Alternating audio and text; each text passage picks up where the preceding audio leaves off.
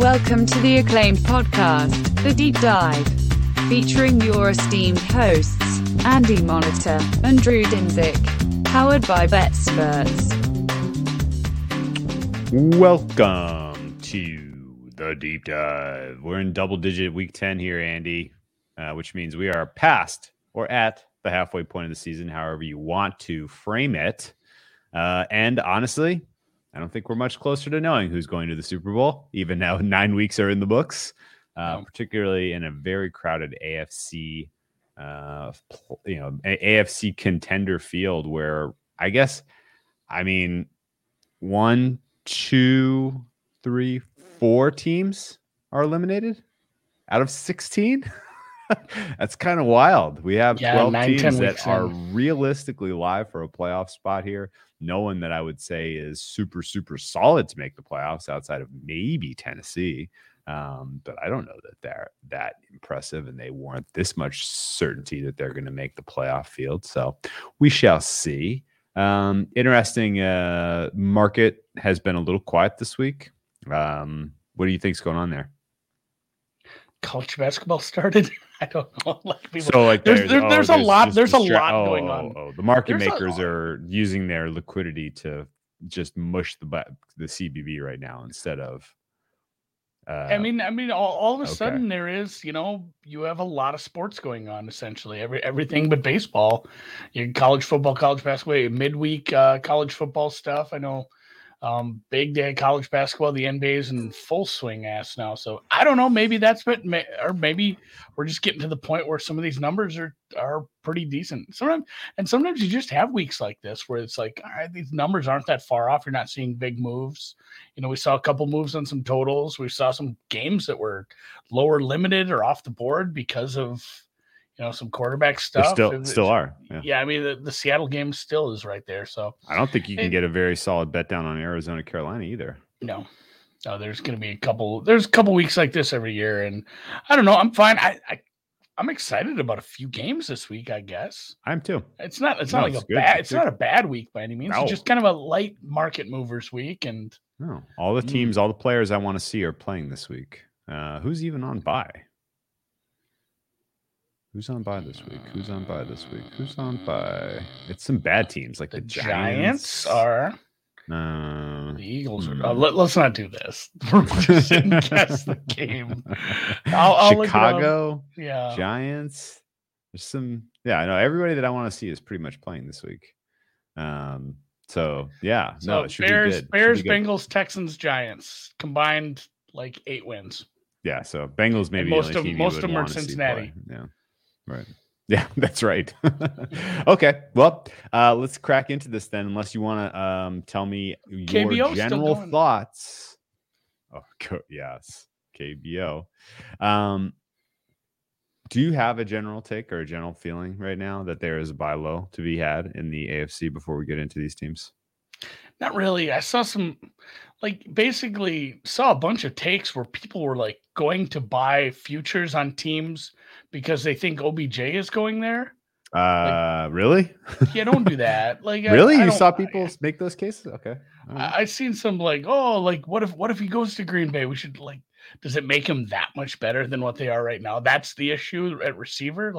It was when Adams was out, but it's not like that's what's taking us over the top. This receiver who hasn't been good for several years. Nobody claimed him at $7.5 million. That says a lot about his skill level. And obviously it says a little bit about some of the cap space some of these teams have, but he hasn't been good for a couple of years. He's fine. He's not a bad receiver, but he's not going to be some game changer that's going to take you to the Super Bowl. So other than that, I haven't run my simulation this week at all, as far as, taking the updated power rankings and mashing them through it and seeing if not much has changed. I haven't made big adjustments to anybody outside of putting Seattle back where they belong, taking away their quarterback adjustment. So I don't think I have a big case on some team to, this is where we're swinging on this team because their schedule's so much easier now. I guess forward facing strength of schedule is, it's funny that we brought this up too. Tennessee has one of the easier schedules now from here on out. You mentioned maybe nobody's locked into a playoff spot besides Tennessee. Probably super, super true just based on who they have left on the schedule, especially. So that makes sense. I don't know. Have you looked at that, like, remaining strength at all? There's a few teams that don't have very tough schedules going forward that are in the weird realm of, like, Houston and the Jets don't have tough schedules. I don't know that you can necessarily lean into easy schedules, meaning much after what we saw from Buffalo and the letdown against the Jags. Yeah. And just in general, some of these teams that are drags, they still have some life. They still are feisty. There's still some flat spots, and even on the good teams. This happens. There'll be some more crazy losses this week, next week, and the week after. This is just what happens this time of year. There's, there's just random, you get out of wrong side of the bed type of shit. I will say, though, that there are some teams that I think we can realistically look sideways on their ability to make this playoff picture in the very crowded AFC, namely Denver, Pittsburgh, Vegas. I think those three teams have just an exceptionally difficult finales to their season that I believe rules them out of realistically thinking that they are going to make a wild card push or even a divisional push in their very crowded divisions. I'm showing some of the, just because I still have it up, some of the tougher remaining schedules are Vegas, New England, surprisingly, I guess. Mm-hmm. And then, well, they got to pay the Bills twice, so it depends how you feel about the Bills. It does. And I think they're probably a little better than we think, but probably lower than priors would have brought them into the season. They're somewhere in the middle there. The Rams have a tough schedule. Obviously, it's just, based on playing some of the teams in that division. Carolina is dead anyway. That doesn't really matter. Washington and Kansas City's schedule is not easy down the road, which is tough. I do think it's a decent buy low time on them, though, for futures market-wise. I think they're just going to keep compiling these ugly wins, and then you're going to wake up and be like, "Ah, shit, they're right in the mix." And oh, great! Now teams have to figure out how to, all of this that was working, the two high safety stuff that was working against Mahomes all of September, October, and November. Well, it's not working anymore. Okay, well, now we got to figure out something on the fly in the playoffs to stop this guy. Like, that is still in the back of my mind. And some of that's because I'm always got my head on the swivel about KC because I didn't bet them to start the season. So I do think now is a decent time to add that to your portfolio if you are short KC. Because they are going to be in the mix when it's all said and done. And I think they're going to get a win this week. And I bet them this week, but I will save that for our final handicap of this podcast. Let's talk about Thursday Night Football. Thursday Night Football. It is much sexier matchup on paper preseason than it is this moment, I would say. Would you agree? Yeah. I mean, what can you say outside of Miami besides, not just like there's teams that have had massive disappointments in one spot or the other, but Miami's been massively disappointing on both sides of the ball. Like the teams that are on their level, like even the Jets are maybe not as disappointing. Like the teams that are on their level, we knew like, oh, Houston's going to be bad.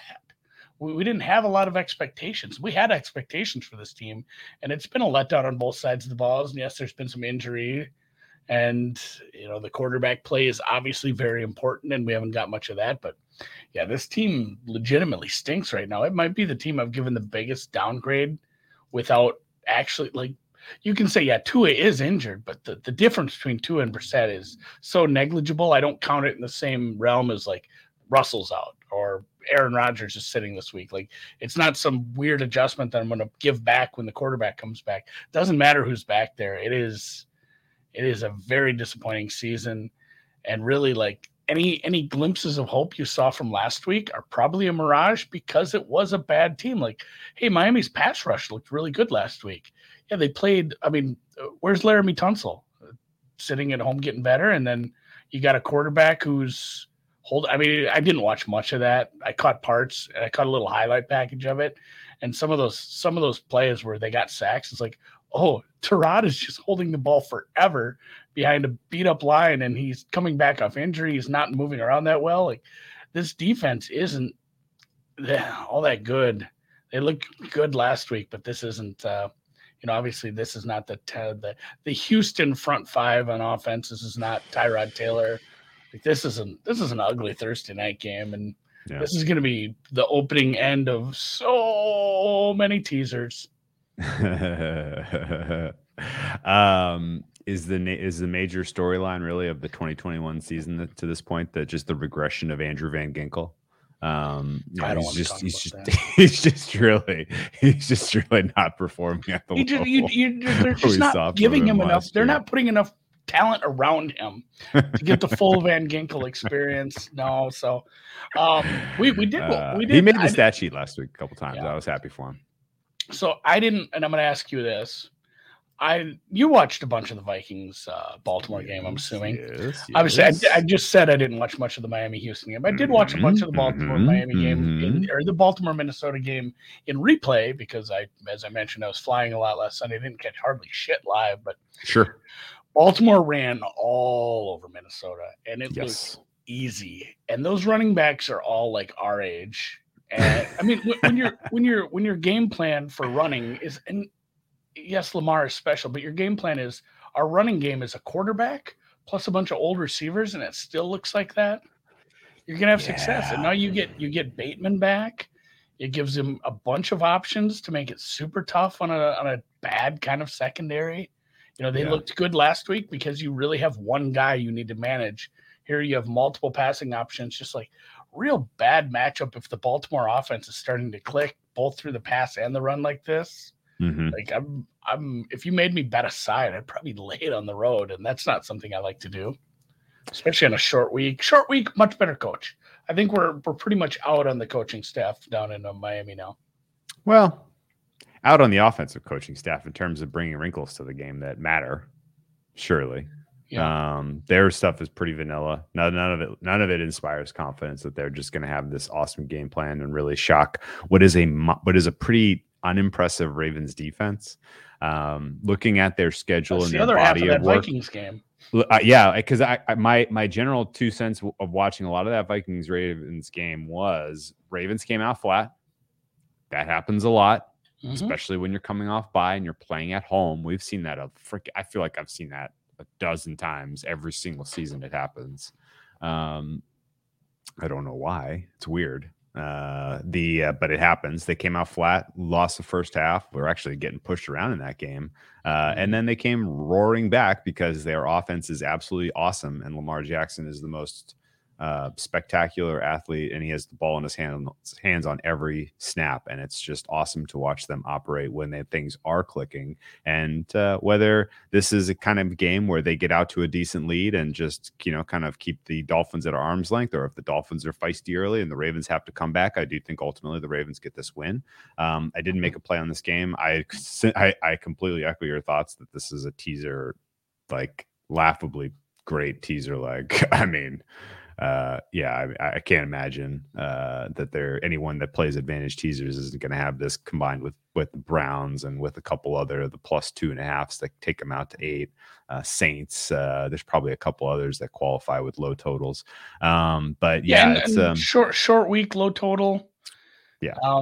Lower total, middle of the pack. We're not looking at a 50. So 46.5 in the total. Better team, offense is clicking.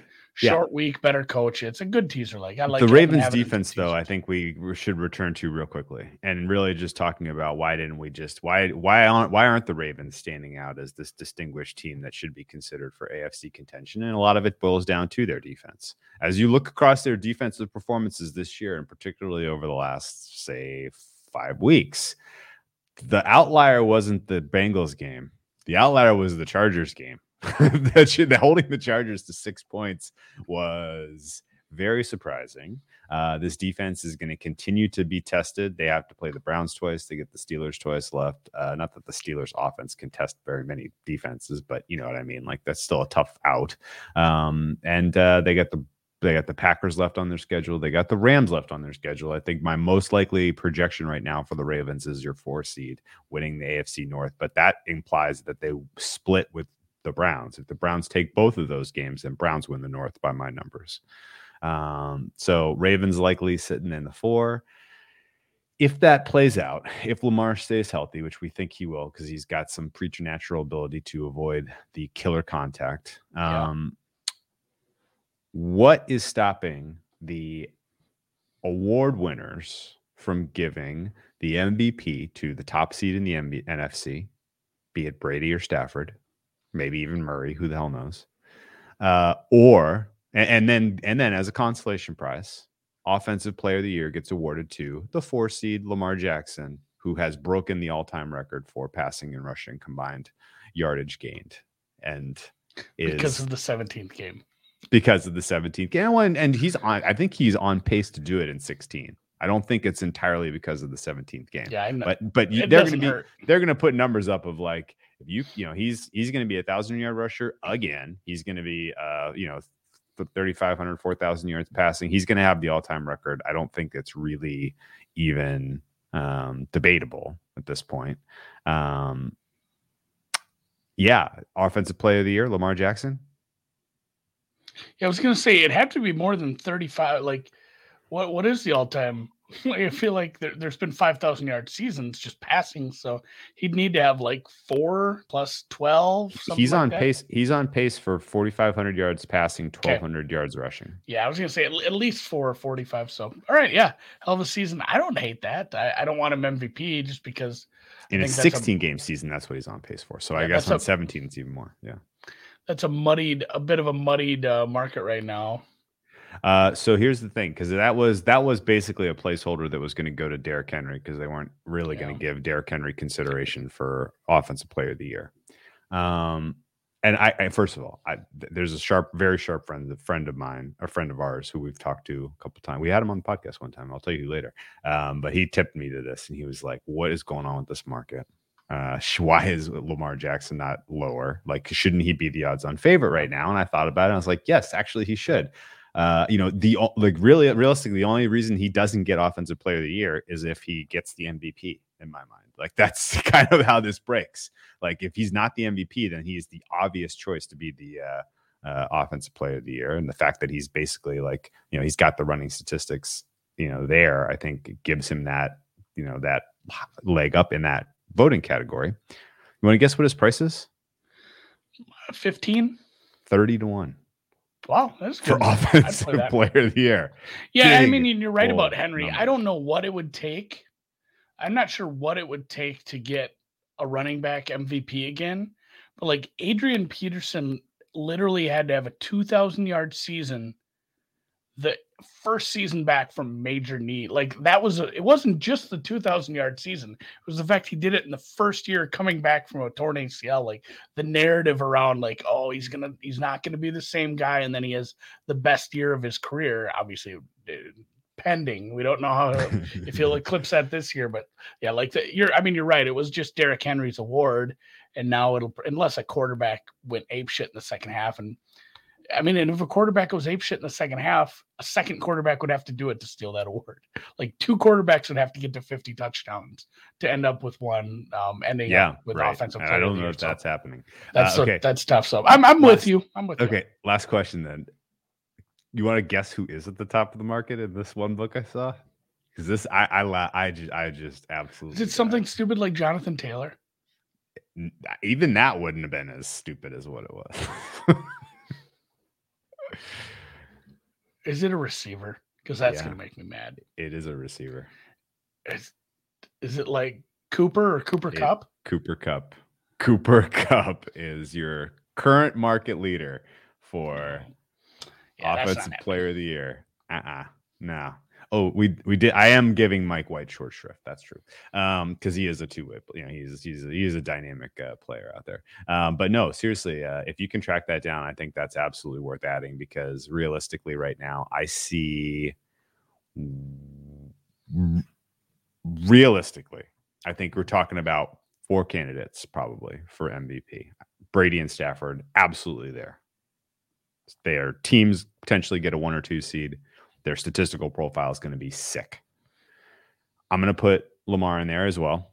If the Ravens somehow get the 1 seed in the AFC, he'll be in the conversation. Absolutely. The other guy that I think is worth talking about, and we'll get again, kind of buying low here on these Chiefs, Pat Mahomes, 50 to 1 out there in some spots. That seems like a crazy number. He could still get to 50 passing touchdowns this season. He's only got 20, but it's realistic. I think still to that, he could, that offense still could explode at some point. And, it might be undeniable that he'll be in the conversation. I don't think it's a great bet, but I don't think you can. I think he's a long shot out of, and of those, one of those four guys probably gets it in my mind. Really, one of those three guys, maybe Mahomes, does something insane. Good on Baltimore, Miami. Yeah, no, I'm gonna use it in several teasers. I like this one a lot. It's like the the circa Survivor League strategy. You take Tampa on opening night, and if it fails, you rebuy. And if they don't cover the teaser because the weather's bad or something weird happens or have an injury, then you just redo all those secondary teasers with the legs you liked from the weekend. So yeah, Atlanta, Dallas. Is that what next on the, or excuse me, not even close. Jacksonville, Indy. Jacksonville, Indy. I have some Wentz takes. Okay. So he's getting healthier. He had 2 super messed up ankles. He looked uncomfortable that first game. Also, he's played enough and he's played well enough. Like Philly's getting their pick. That was kind of a talking point at the beginning of the season when he was. I mean, there was rumors preseasons like he might be out for like 10 weeks, and then all of a sudden, him and Quentin Nelson were suddenly better, and it was like, oh, that's a horse of a different color, and he's getting healthy. He's moving around a little better. When we talked about this, and we made fun of Tennessee's pass rush in that one game. Because it's like, what makes a pass rush look good? A quarterback who doesn't move around and causes sacks. But Tennessee's pass rush is a different conversation because suddenly that's kind of clicking against a few different teams. So maybe we can't give Wentz all the credit. But when he's not making those 3 to 6 horrible decisions a game where he makes a really bad pass that should be or is intercepted, he's finding guys. Pittman's good. They have 2 really good running backs. They have a good running scheme. They have a good offensive line. Like, this offense is good enough around him to make Carson Wentz look pretty serviceable right now. And if he can clean up a couple of those mistakes and just not make those just, again, horrific throws, some just out of nowhere where it's like good throw right at the chest of a defender for no reason. It's a 4-5 team right now, but this is like a team that can, again, there's a 19-way tie at like 4 and 5 wins in the NFL. We talked about this with our power rankings off the air a little. It's a team that can sneak their way into the playoffs yet, because anybody who isn't just a shit-ass team with 1 or 2 wins kind of can. So Wentz, playoff quarterback all of a sudden. And I think a lot of it is just the rise of Pittman, Jonathan Taylor being where did they draft him? He was a 2nd-round pick, top of the second. I was going to say 2nd or 3rd. It was like early 2nd, wasn't it? Like like say two round 2 pick 8. Like I think there was a couple right at the beginning of the 2nd round there, and it goes to show. I guess first, it's funny how we make fun of 1st-round running backs, and that pick was like 6-8 teams later. Sometimes it works out, but the weapons around him are making this offense look decent. Defense leaves a little bit desired. It was hard to pick through that game, though, because, the Jets had a lot of garbage time. But at the same time, the Jets moved the ball when they were still within, a decent win probability. It wasn't like the game was out of reach immediately. They still moved the ball when the game was competitive, but obviously some of those Jets points were against a pretty big deficit. Oh, I was way off. Taylor was round 2, pick 9. 3rd running back taken after Clyde Edwards-Helaire and DeAndre Swift. Taylor was 3rd. I agree with your general philosophy, your general takes. I think Indianapolis will be in the mix in January for a playoff spot, but they're going to need to continue playing absolutely clean football. I think your points were all fair. Their schedule is relatively easy. They get a game this week against the Jaguars. They get a game against the Texans left. They get a game to close the season against the Jaguars. But there's some stumbling blocks in there. Bills, Bucks are in there. Patriots off their bye week is going to be a tough test. The Cardinals are in there. So they do have to play some elite teams left. They're going to need to show up and play well in those games. And I think ultimately they probably finish in your 8 or 9 seed in the AFC, just outside of the playoffs. And that's fine. I mean, for what they are, they may have something going forward with Carson Wentz as he continues to, find his role in this offense. And as they continue to put good weapons around him. He's got some good chemistry with Michael Pittman. He has the most dangerous play in all of football, which is the underthrown pass interference. Yeah, that he can Ben, go to that Ben whenever he needs it. Book. And I mean, you're right. The thing is, you do have to keep it clean, and you got to get some of those coin flip wins because there are so many teams to pass right now. The Titans and Ravens are holding down the 1 and 2 seed. Obviously, the Ravens probably fall back a little. Just that defense isn't going to lead them to a 2 seed, I don't believe. But the Chargers are your 3 seed right now. The Chargers have 5 wins.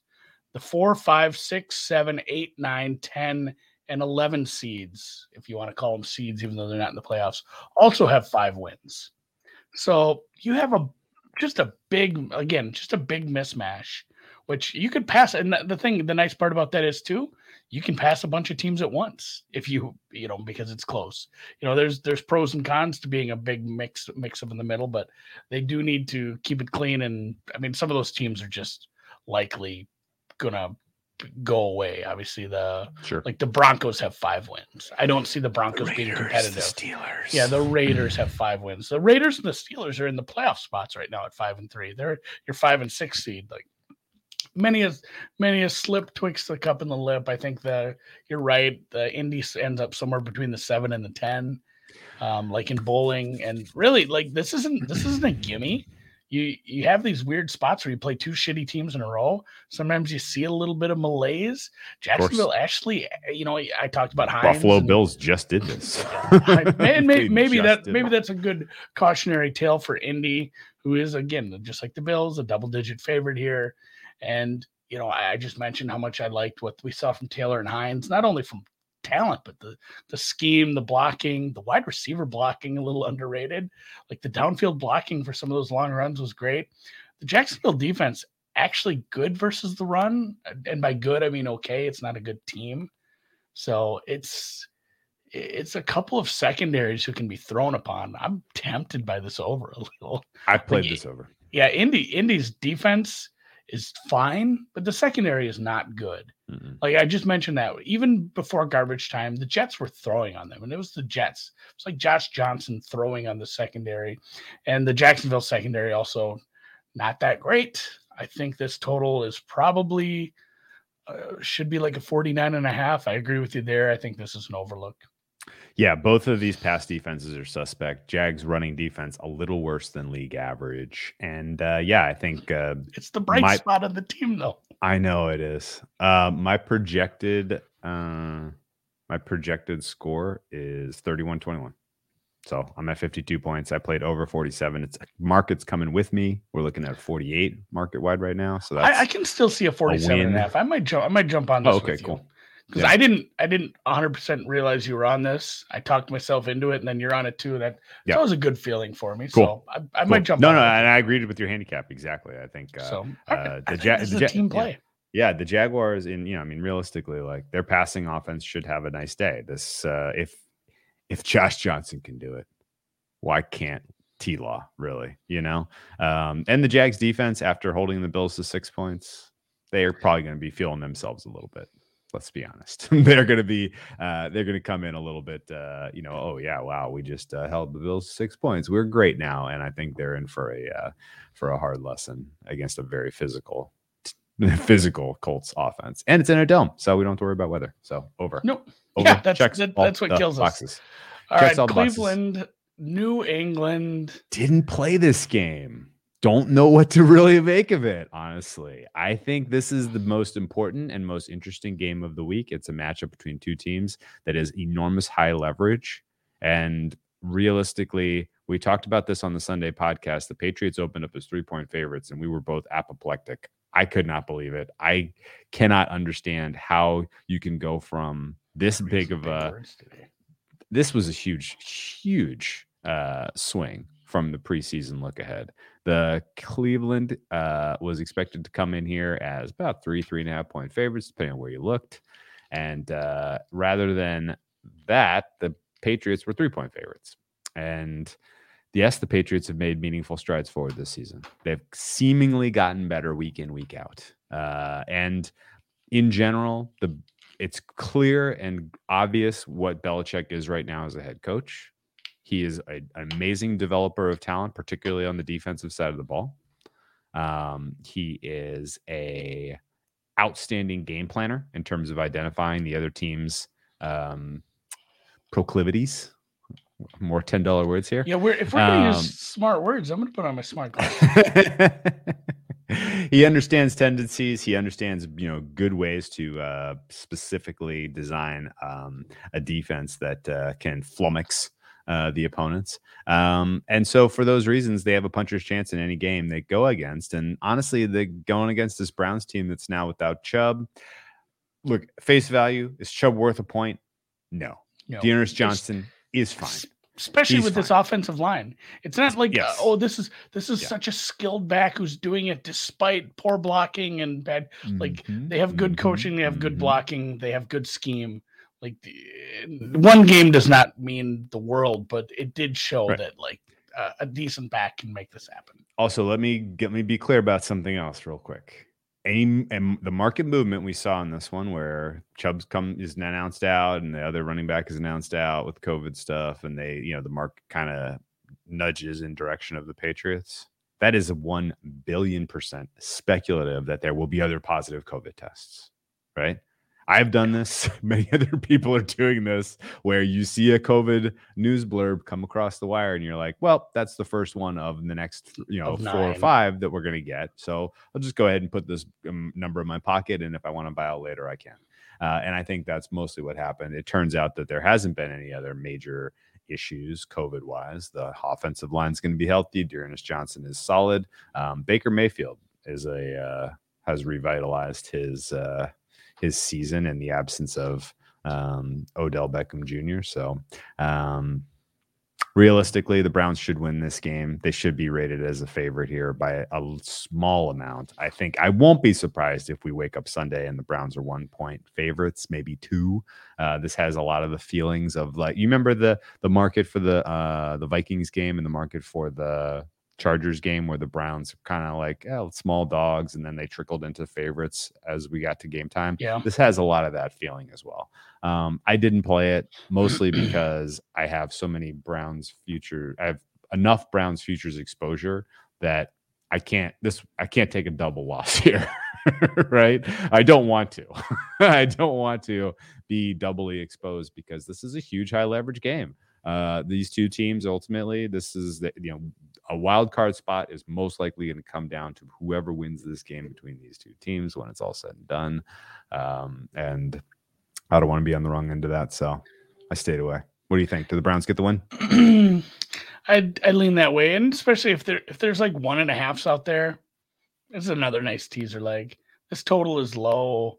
This is going to be a team of the Patriots that has loved to run the ball, despite some, and that's a big storyline too. We're only sitting here on Wednesday, but they had multiple running back injuries, and they're a team that likes to run the ball. Obviously, you have, the Patriots will just trot whoever out there. Remember Jonas Gray for that one day? And then we thought he was going to the Hall of Fame, and then Belichick just ended his career. I think he was late to a meeting like the next week. Well, he was on the Sports Illustrated cover. That's the kiss of death. Yeah, that's Bill don't want that. But no, there's there's other running backs they can trot out there. And really, this offensive line is kind of stunk. I think that's maybe a little, it's probably, I don't want to say that's I don't want to say that's underreported, but it's not a good offensive line, and you're going up against. I think that's a little overstated. Yeah, I don't know. I dug into this a little, and it depends who you're playing. And really, this is a great pass rush. It's up there in the top 10 for sacks, hits, pressure rate, whatever. Obviously, you don't just say like. I think it is worth mentioning. Did you know Myles Garrett, number 1 in sacks, number 1 in tackles for loss? Just don't get my hopes up, man. TJ Watt, not number 1 in either of those categories. I just wanted to say that out there, but it's not like it's not like bottom 5, but it's not a good offensive line.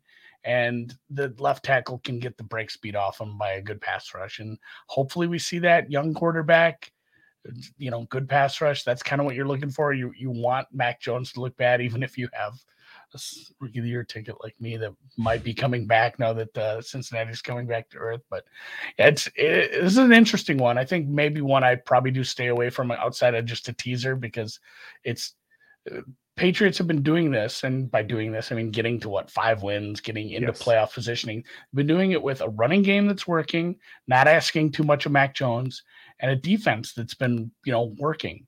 And now you see how that works against a defense playing against a pretty good offense with a bunch of nice weapons. Donovan People-Jones all of a sudden turning into a fun, nice deep threat.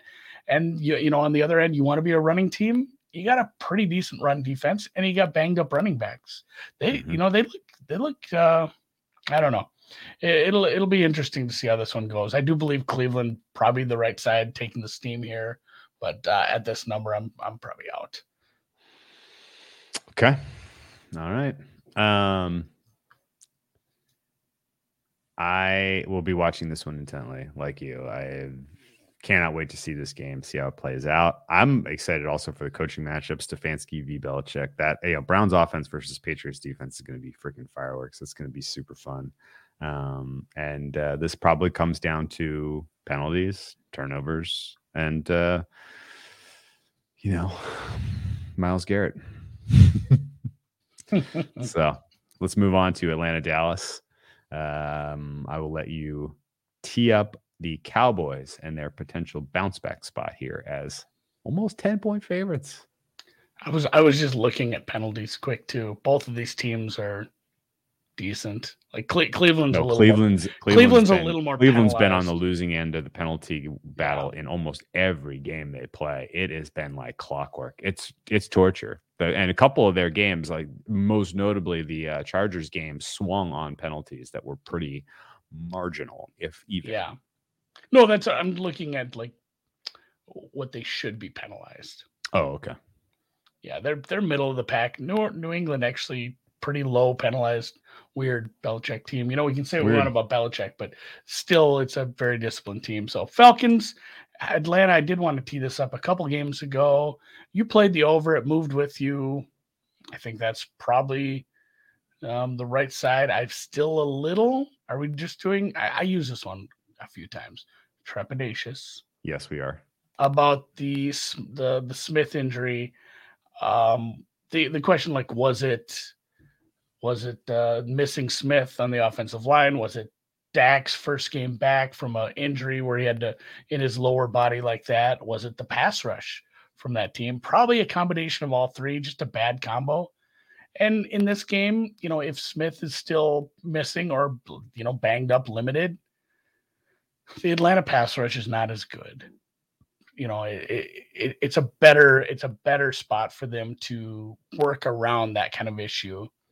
And AJ Terrell has been very good for this Atlanta defense, but you put him against a team where, again, there's a team where you don't have that many high-end weapons to cover. I don't think that's the case with Dallas. Dallas has multiple receivers that can pop off. And Falcons' run defense is pretty poopy. Bottom third of the league.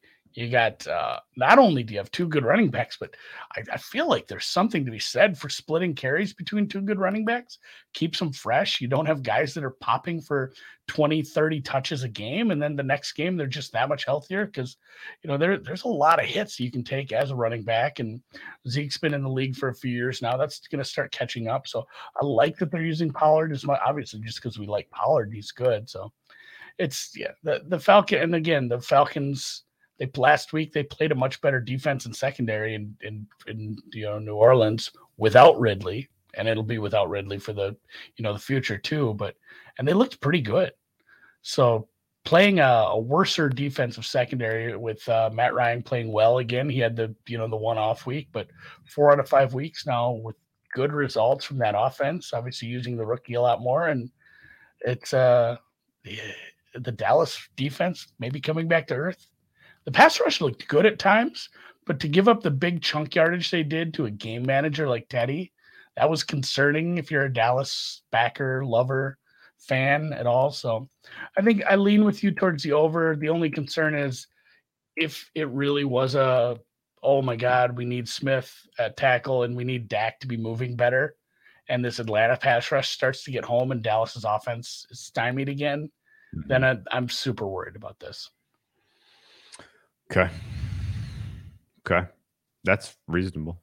And is there a case, if you like this over, is there a case for Atlanta? getting like if you can get a 10. Yeah, there is. I don't know really why this is as big a number as it is, but I also don't have the stomach for much Atlanta. So I didn't even really give it 2 thoughts. No, I mean, we made that joke last week. Like, we can't bet Atlanta as a favorite. No, I mean, they were 7-point dogs last week. That was an insane number. 2 weeks, excuse me, yeah. But even last week, like 7-point dogs against the Saints, like I really didn't consider it, even though that was an insane number. This Atlanta team is tough to figure out. It's absolutely not clear to me that that they are,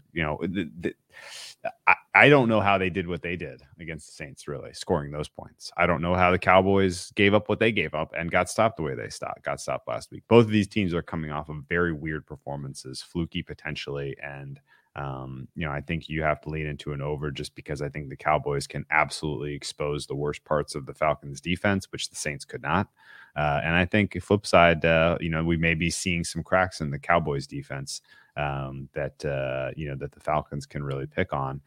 Only thing of note in this one, besides what we've talked about, there probably will be some Narrative Nation Dan Quinn revenge game, which I think is laughable. And realistically, I think more than anything else, I'm just keeping. I guess. I mean, what are you cheering for? We kind of want Falcons to win. They're 4-4. They're like not out of a playoff spot here in the NFC. No, Arthur Smith is like 16-1 to win rookie head coach. There should be rookie head coach of the year. That should be like a separate, sponsor. All these are sponsored by like some corporate band. It should be like a worse corporate, like the RC Cola rookie head coach of the year. I like that. Yeah. Okay. RC Cola, rookie head coach of the year. And okay. Dan brought it up, and he brought it up in the chat here. The Falcons are in the playoffs if it started today. So obviously Tampa Bay is in the playoffs by being a division champion if it were to end today. But even Carolina, your 6, 7, and technically your 8 seed, who the first team out, are the Saints, Falcons, and Panthers. Competitive division. Competitive. Boy, that's tough. That's tough for a young rookie head coach.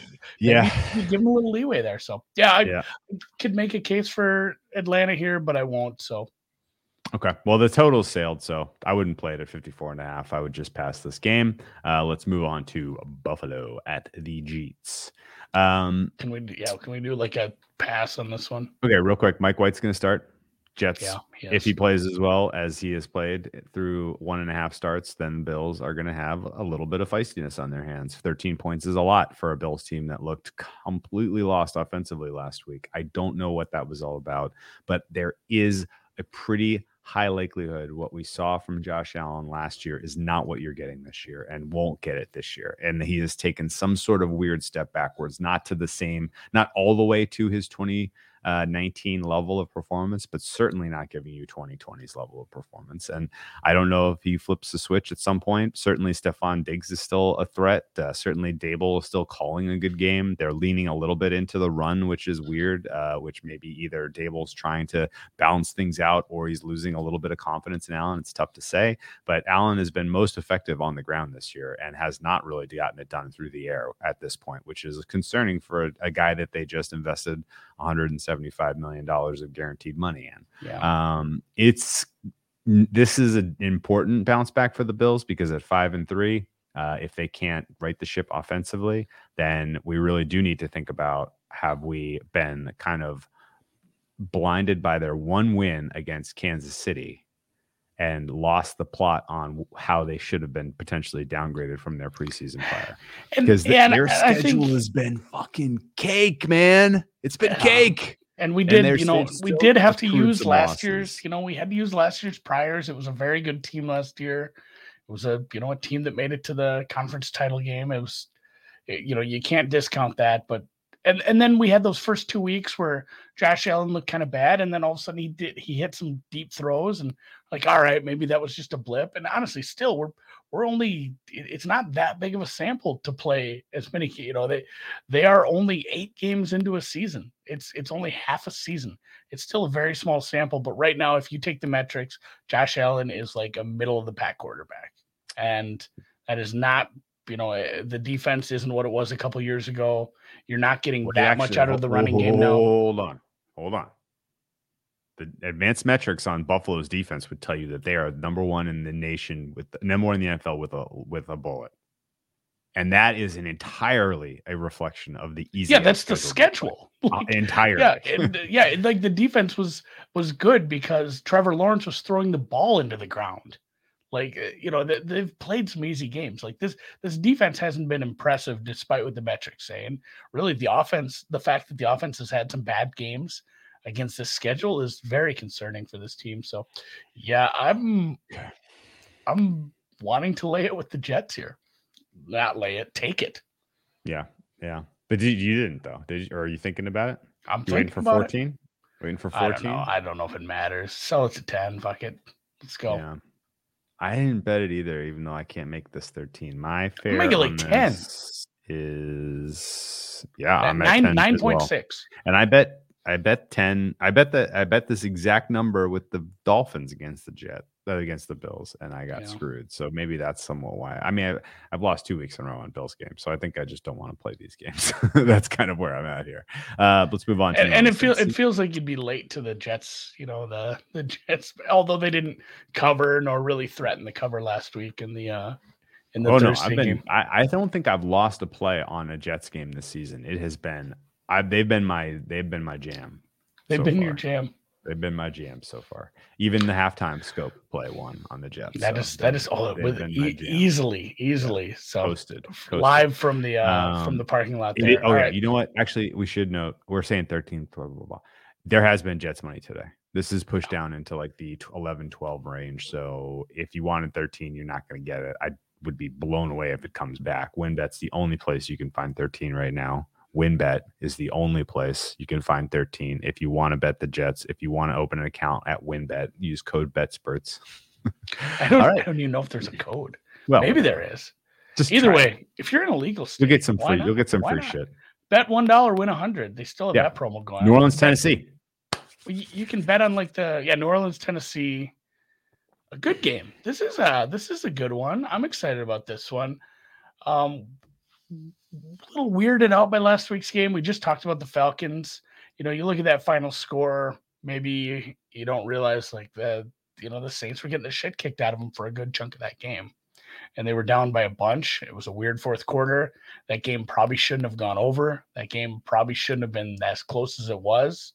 We had the Falcons just falconing, and the Saints still a bit of a mystery. This was a team that was like a mystery team to me all year, and then they go and have an important offensive lineman hurt. Obviously, the quarterback is a super big part of the team. He gets hurt. We still have this backup quarterback / tight end that makes an appearance. He's actually played less snaps in that game than his normal rate where he would have with Jameis, but they did let him throw a couple times, and you can't call it all garbage time for Simeon because one of those drives they took the lead on. They were down by multiple scores, 3 scores, I believe, but they did take the lead. So it wasn't just soft defense garbage time. Like, he played well late in that game. They gave him a chance, and now he's going up against a team that probably was super underrated, lost their star player, still looks good, getting a pass rush, Harold Landry. It's a team that I'm these are 2 teams that I'm not making a play on this, I don't think at all, just because I really am struggling to get a grip on what these teams are right now, especially New Orleans. And then also there's whispers of the Kamara thing. I don't know if you want to follow up on that. Yeah, the whispers of the Kamara thing seem real. Yeah. He has a sprained knee, which took him out of that game. Sprained knee, never good for a running back. I would not be surprised if they rest him in this spot. I pass on grass. Again, though, Kamara, so much of what they're doing there is scheme based that his replacements, I do feel, could give. It's Mark Ingram. Yeah, I don't. So he's a little older. No, and the thing is too, I had this written down. Mark Ingram had a decent game. And he's had some decent stats, but I think it's hit as a change of pace back. Like if he's your one, I don't think you see that kind of game from him. And he's not going to be the same out in space. Like Kamara is, much better used as a pitches and out in space, screen games. He's great as a receiver as well. So it does, losing him does take away a lot from this offense. Whereas, like, if you made me bet this, I'd have to bet Titans. And at this point, really, and let me get to another big denouement. Okay. The Titans are overvalued in the market right now, right? They have to be, just based on what's happened. Yes. So I can't bet the Titans. This is like the scene from The Princess Bride where I'm going back and forth. I see. Then I can't bet the Titans. Okay, so I see. So you're basically saying the situation in the matchup tells you Titans are pass, and because the Titans are at the top of their range, pass. Okay, I would go the other way and say that's the value right there on the Saints, and the Saints should not be 3-point dogs. People are too quickly adjusting to the way the Saints played last week. I think realistically, this is a decent spot for them, and I think the Saints defense is not in the same way that the Bills defense, I believe, is a reflection of who they have played. I think the Saints defense is absolutely elite on top of who they have played, which hasn't been a ton of really good teams, but. The fact that Lattimore can go match up with a player like AJ Brown, who is very much in the mold of a Mike Evans, who he's done a decent job of covering over the course of his career, is a huge factor in this game, because the Titans he's the straw that stirs the drink for this Titans offense. And this Titans offense was brutal last week against the Rams. They were brutal. And they only really got that win on the back of some fluky turnovers. Stafford playing like a clown. That's the other part I'm struggling with. Were they bad? Or did they not put up stats because they didn't have to? They're basically gifted 14 points in the second quarter. No. I mean, they were up. They were all of a sudden. It's like it took it. Drew, hang with me here. It took they were gifted the 14 points on the 2 turnovers, and then they actually had one nice drive. They went 60 some yards, marched down the field, scored another one, and then they just went into shell mode because Sean McVay. I mean, I think maybe we see a different second half if McVay doesn't kick a 22-yard field goal, instead is aggressive. At no point in the second half did they really push Tennessee to remain aggressive. So you ended up with a game where Tannehill threw for like 160 yards because he never really needed to get anything going. And I don't want to give him a pass. Like, the offense didn't look good, but it is an offense where they need to improve their passing game quite a bit if they want to actually be a competitive 1-2 seed in the playoffs, or it's going to be a short ride in January. But yeah, I don't want to be sitting holding a Saints ticket.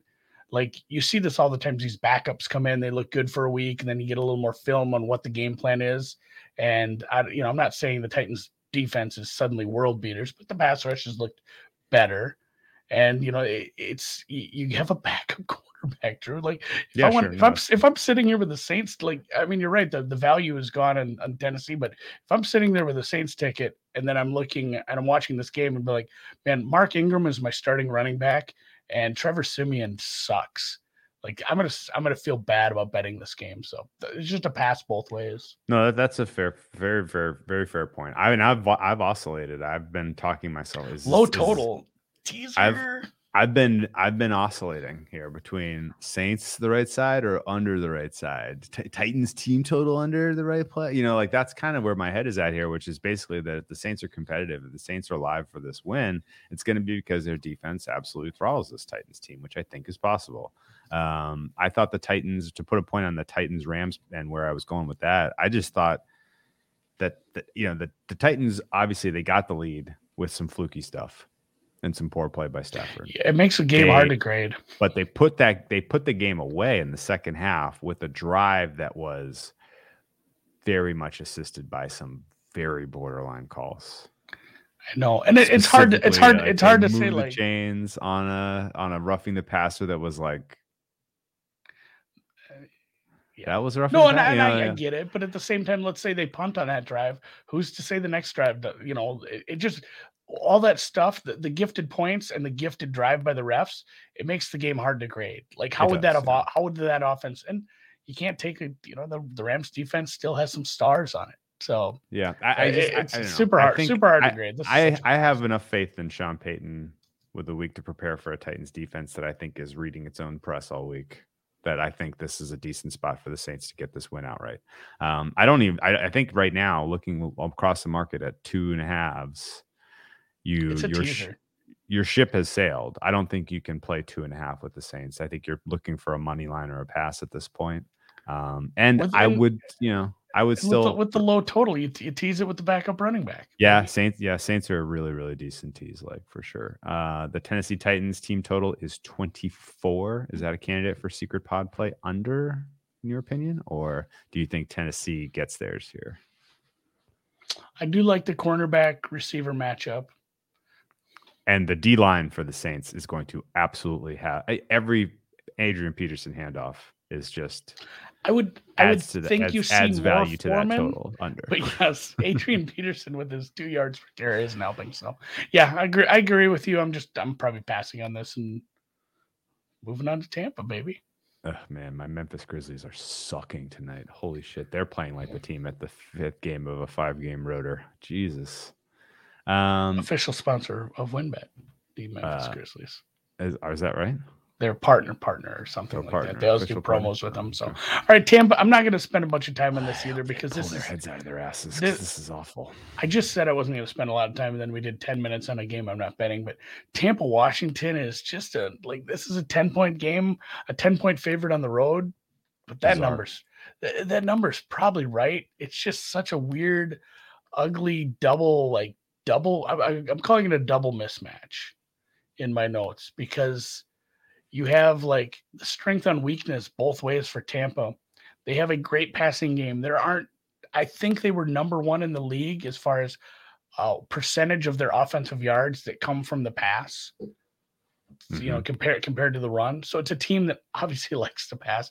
Even when they have missing receivers and tight ends, everyone's so good that it doesn't matter. They're such a good and it's a bad secondary. It's so bad of a secondary that it takes away from what a good pass rush you have. And again, a good offensive line. And on the other end, it's a great run defense for Tampa Bay versus a team that has liked to run the ball quite a bit. So basically, if Washington wants to stay in this, they're going to have to throw the ball. And I'm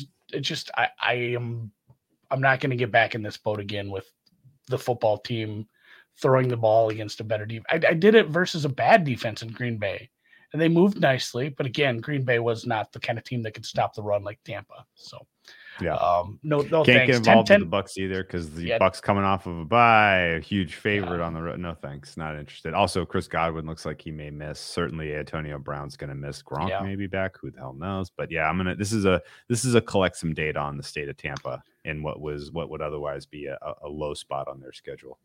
Bit of a sleepy spot for them on the road, but still mismatches all over the board. That's why you have a double-digit road favorite. So on to the next. Oof. People are kind of touting this as like the Detroit spot. And now you're we talked about missing receivers for Tampa. We're starting to rack up some missing receivers for Pittsburgh. Pittsburgh looked pretty bad in the second half. Obviously, TJ Watt. I don't think he's like an award-winning defensive player, but he's a very good defensive player. He looked good against a team, the most sacked quarterback in the league. I mean, and he's a guy who didn't start the first couple of games. So, or how much did Dalton play? What, 1.5, 2.5 games? I'd have to go back and look to really remember. But this is a squirrely team who has been in some games. They almost beat the Ravens. They almost beat the Minnesota Vikings. They had a shitload of stress put on 49ers Packers in week 1. Mm-hmm. Like it's not a team completely devoid of effort. It is devoid of talent at a lot of spots. And they are traveling to Pittsburgh to play a team in Pittsburgh who is 5-3 somehow. My God. I don't know what I think of Pittsburgh right now. This is exactly what we said in the preseason, though, is that they're going to be in the mix halfway through and the bottom's going to fall out. And that's still going to happen, but I don't know that it's going to happen this week against the Lions in the wet weather with Goff and his tiny baby hands. So, yeah, his little baby hands are going to have a tough time in this spot. So this was an easy pass, although I get why people are looking for the dog in this spot. Like this is kind of the last stand if you're if you're Dan Campbell trying to rah-rah your way through this locker room, right? Like you're getting these guys up for this game. They're rested. You've spent 2 weeks putting every freaking wrinkle in the damn playbook. They did that game already, though. They did it against the Rams. Right, well, you got more now. Yeah. These are the rest of the wrinkles. So this is the one you leave it. You really get your team up, and I think if they don't get this win, if they don't stay competitive in this one, even if they lose but cover, next week against the Cleveland Browns is going to be a bloodbath because they are really running out of steam here. And I don't know how you continue to get this team up when things are going as poorly as they are so far for the Lions. Let's move on. Minnesota at LAC. Interesting game. I played the Chargers at 2.5. I played the over at 51. Neither number is available. Sorry. If you're coming to the party late, I can tell you why I backed those two sides. But I still would play this over. I played. This is one. So God, what's our guy's name out in Washington D.C.? I did the podcast with Josh. Josh Elliott. Josh. I feel bad not knowing his last name now, but I'm looking it up. Yeah, because I was on the other day and Josh Rosenthal. Excuse me. That's not even close. I knew it was a cooler name than Elliott. Yeah. Sorry, the Elliots out there, but Josh Rosenthal. I was doing a little prep a little earlier because I had to do his show at Tuesday morning, honestly, and I wasn't quite ready. And the more I dug into this one, I spent more time on this than I would have liked. I'm like, how am I not just pounding this over? I played this at 51.5, little 52. I'd play this up to 53. I don't care. This is a gross mismatch for both defenses. You've seen I don't know if Minnesota hasn't looked good against decent pass. I mean, they gave up 30 against Arizona. At least it was 33, maybe. I'm not sure where that one landed, but Minnesota's secondary is rough. The Chargers have the weapons in the passing game to get this done. I don't think we saw the best of the Chargers last time out there against they covered. I guess they covered the 2.5, but that game was dicier than it probably should be. And Minnesota can't stop that kind of passing game. And the Chargers, other teams have gone into the game versus the Chargers saying we need to run more because their run defense is so bad. Mm-hmm. Minnesota doesn't need their arm twisted to do that. Even I don't want to get into the whole conversation about Dalvin Cook, but just based on the fact that it's a civil suit and what the league said today, that they're just going to wait and see. I really, really, really could probably say with some certainty that unless something wild happens, Dalvin Cook plays. If he doesn't, Madison is a very apt backup. He gets touches anyway. So Minnesota probably runs all over this defense. The Chargers come back and score even faster. You have a better coach. Zimmer probably on the hot seat here. That's a dangerous team to. I don't want to say your bet is bad, but I'm saying it's a dangerous team to back or bet against sometimes. In a coach that's absolutely backed into a corner and knows he's probably facing a pink slip here soon. I don't think it's going to matter just because the Chargers are a lot better, especially on an offensive side. But Minnesota will get theirs offensively. And especially if it ends up in a game state like we think we see with the Chargers leading, Minnesota is very dangerous when they're down. I'd love to see Minnesota down 3 scores the whole game because that's the best kind of offense they have.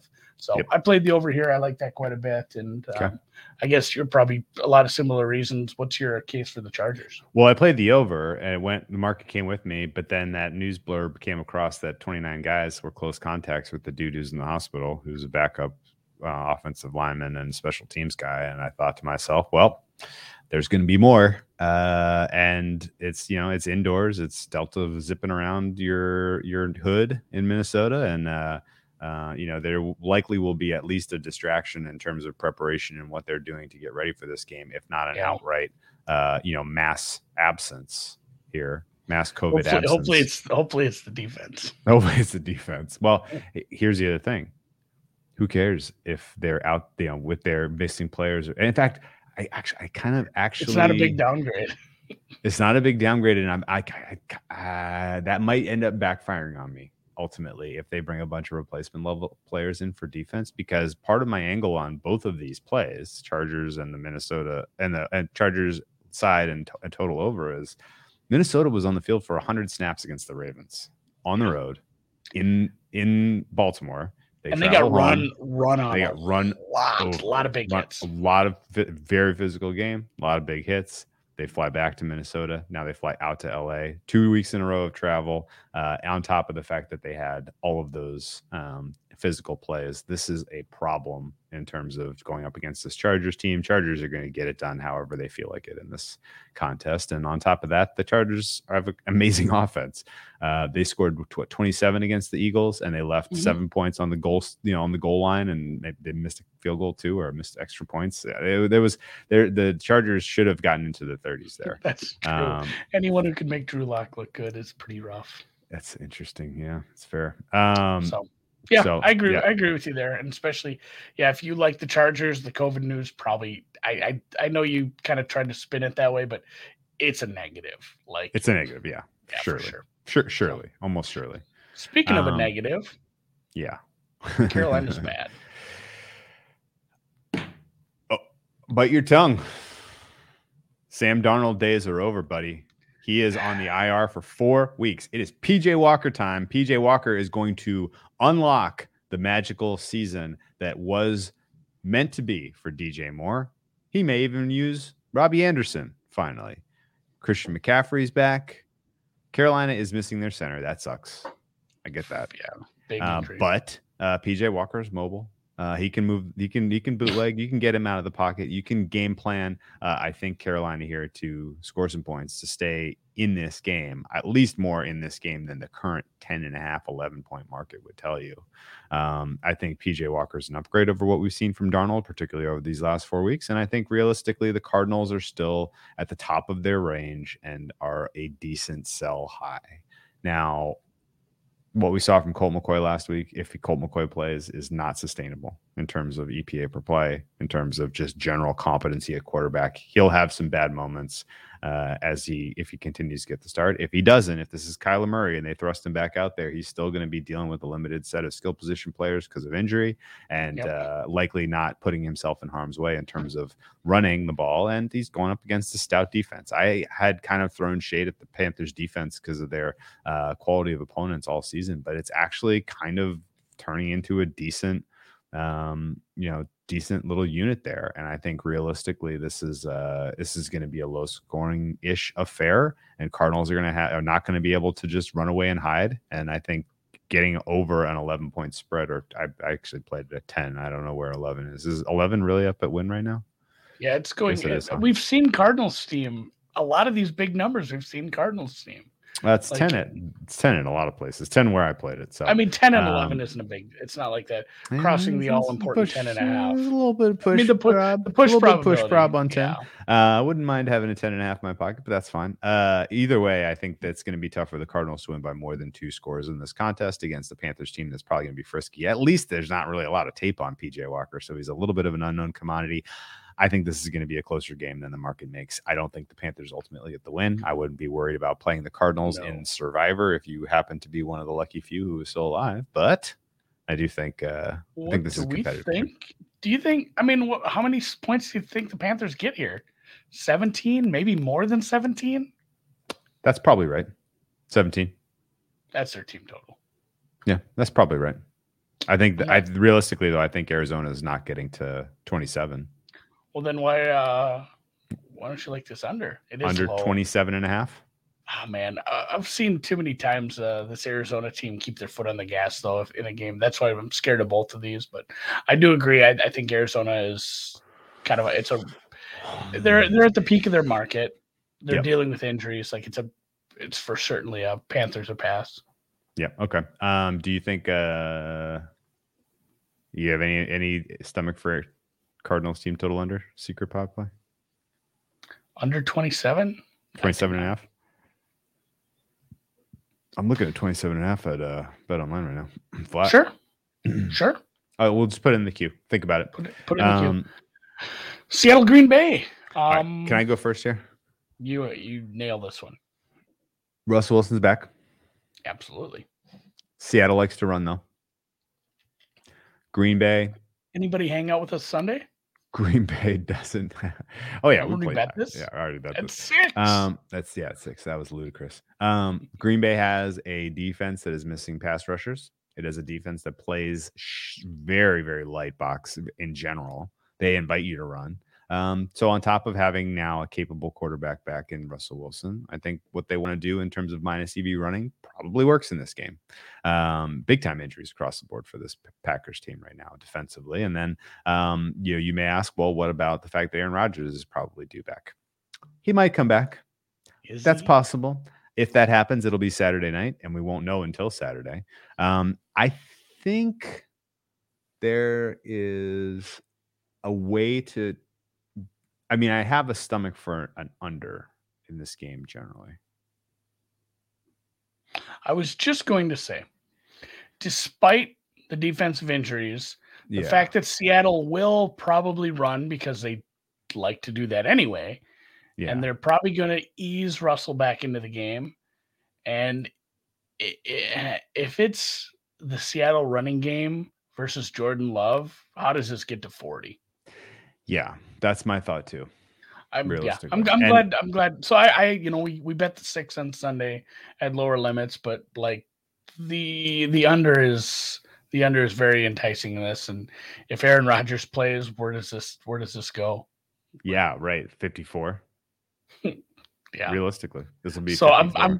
I'm worried about taking this right now. I don't think this is going to fall off the face of the earth, but I'm waiting. But I have my finger on the trigger for this. When do you think we will know one way or the other if Rodgers is taking the field? I'm gonna say probably tomorrow. There has to be some news about like what kind of protocol he's going through as far as hitting the proper amount of negative tests. Can't he just tell us? He's on McAfee like every day, just making like just let it like are you gonna be able to play or not? I don't know. We'll obviously try to stay on top of that, but if he's out, I'm going to hit this under. And if he's in, I'm going to wait for the total to go up and hit this under. Yeah, that was what I was really getting at, honestly, because that was what I wanted to know is like, do you think there will be a moment where he is assumed in, like, oh, he's. What if he? Oh, I'd love that if he was assumed in, and we could get like under 52, 53, and then he's out. Like that doesn't feel impossible. Yeah, and why even tell us if you're this might be. I don't bet a lot on Sunday mornings, but this might be a Sunday morning bet. And then Josh here, he goes through training and final testing Saturday. So I guess I'm never cheering for the virus, but.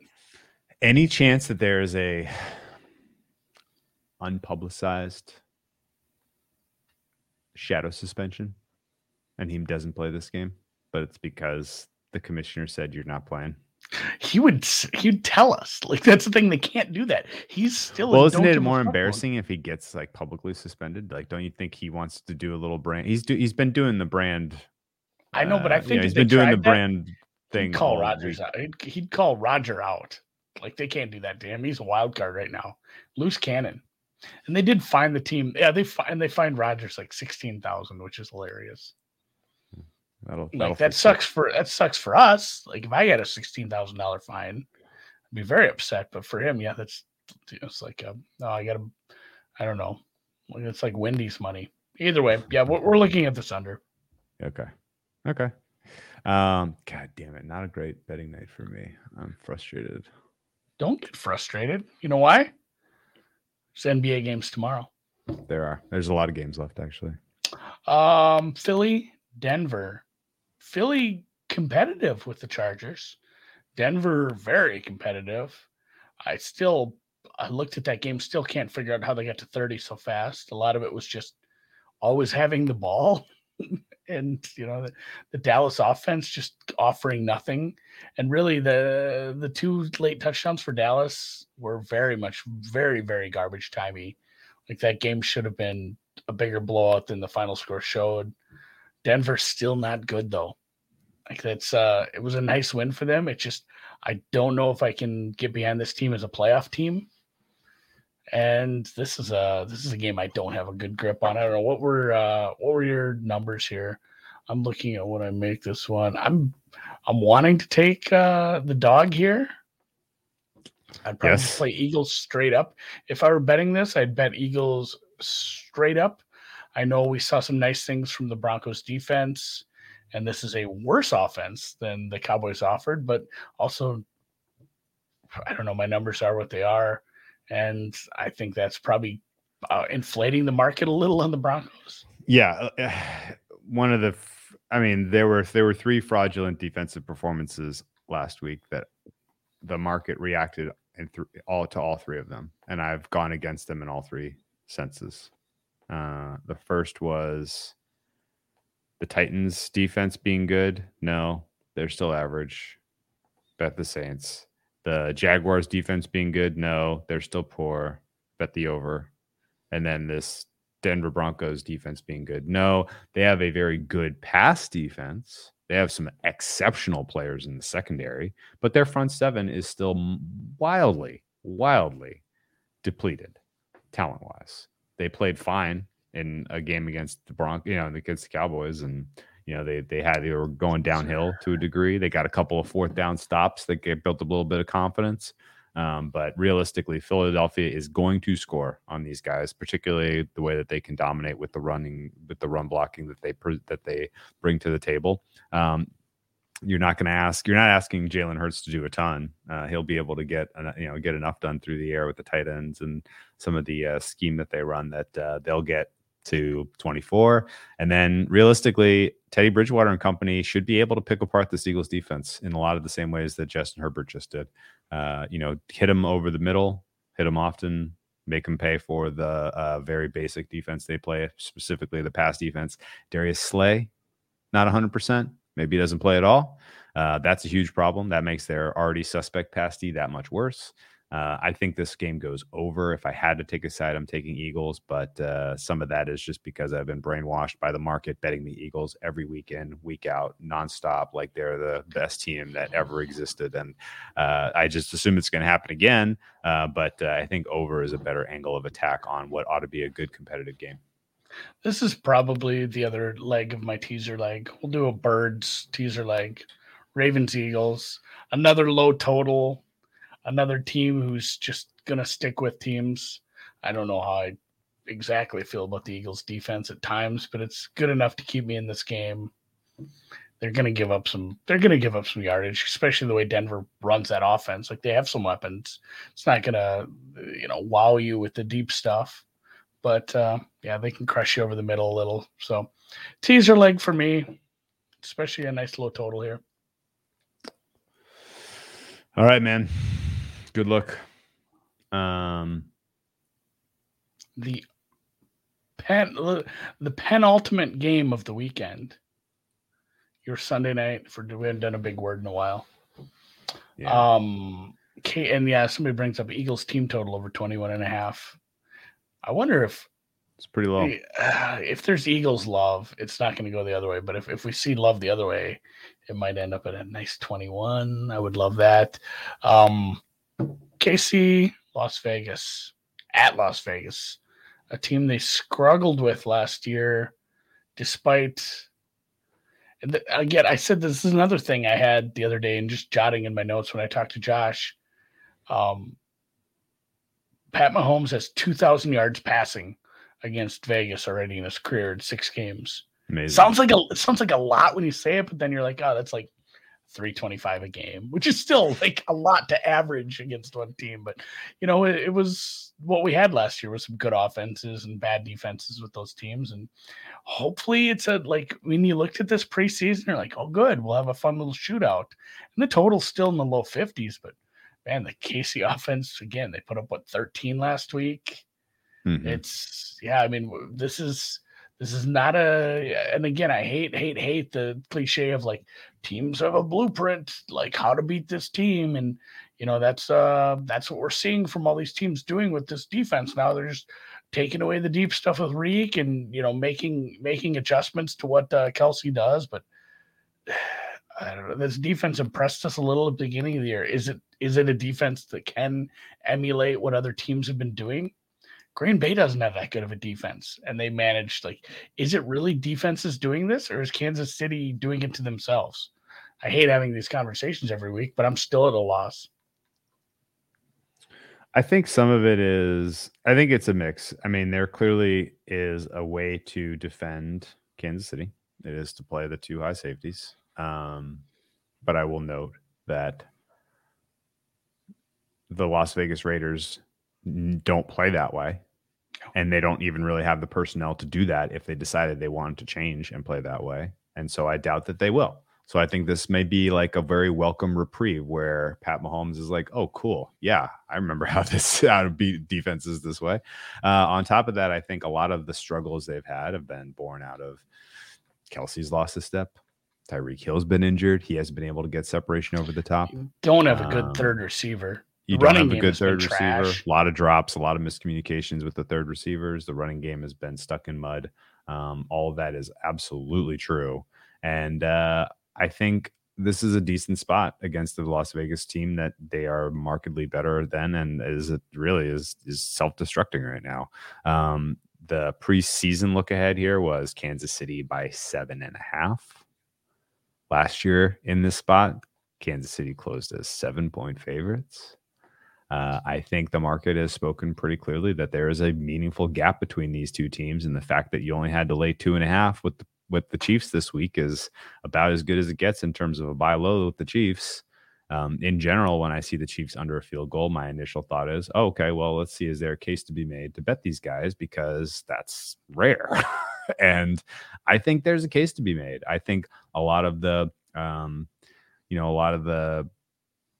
sky is falling about how bad the Kansas City Chiefs defense is. Still, yes, they were bad. Yes, they made mistakes. Yes, they were sloppy. They were beatable. But they also took the best shot from a lot of really good teams. And that's going to make you look bad statistically. And the Vegas team is a good offense, and Derek Carr is a good quarterback. Top half of the league. Will not deny this. And when you have a really bad problem in, Sorensen, you worry about that deep threat ball. And I mean, that deep threat ball is sitting in lockup right now. Yeah, I don't think Jackson can be integrated real quick. Yeah, I don't know that they're going to be able to, obviously maybe Deshaun Jackson is integratable quicker when it's like, go run a one route, buddy. This isn't rocket science. Go deep.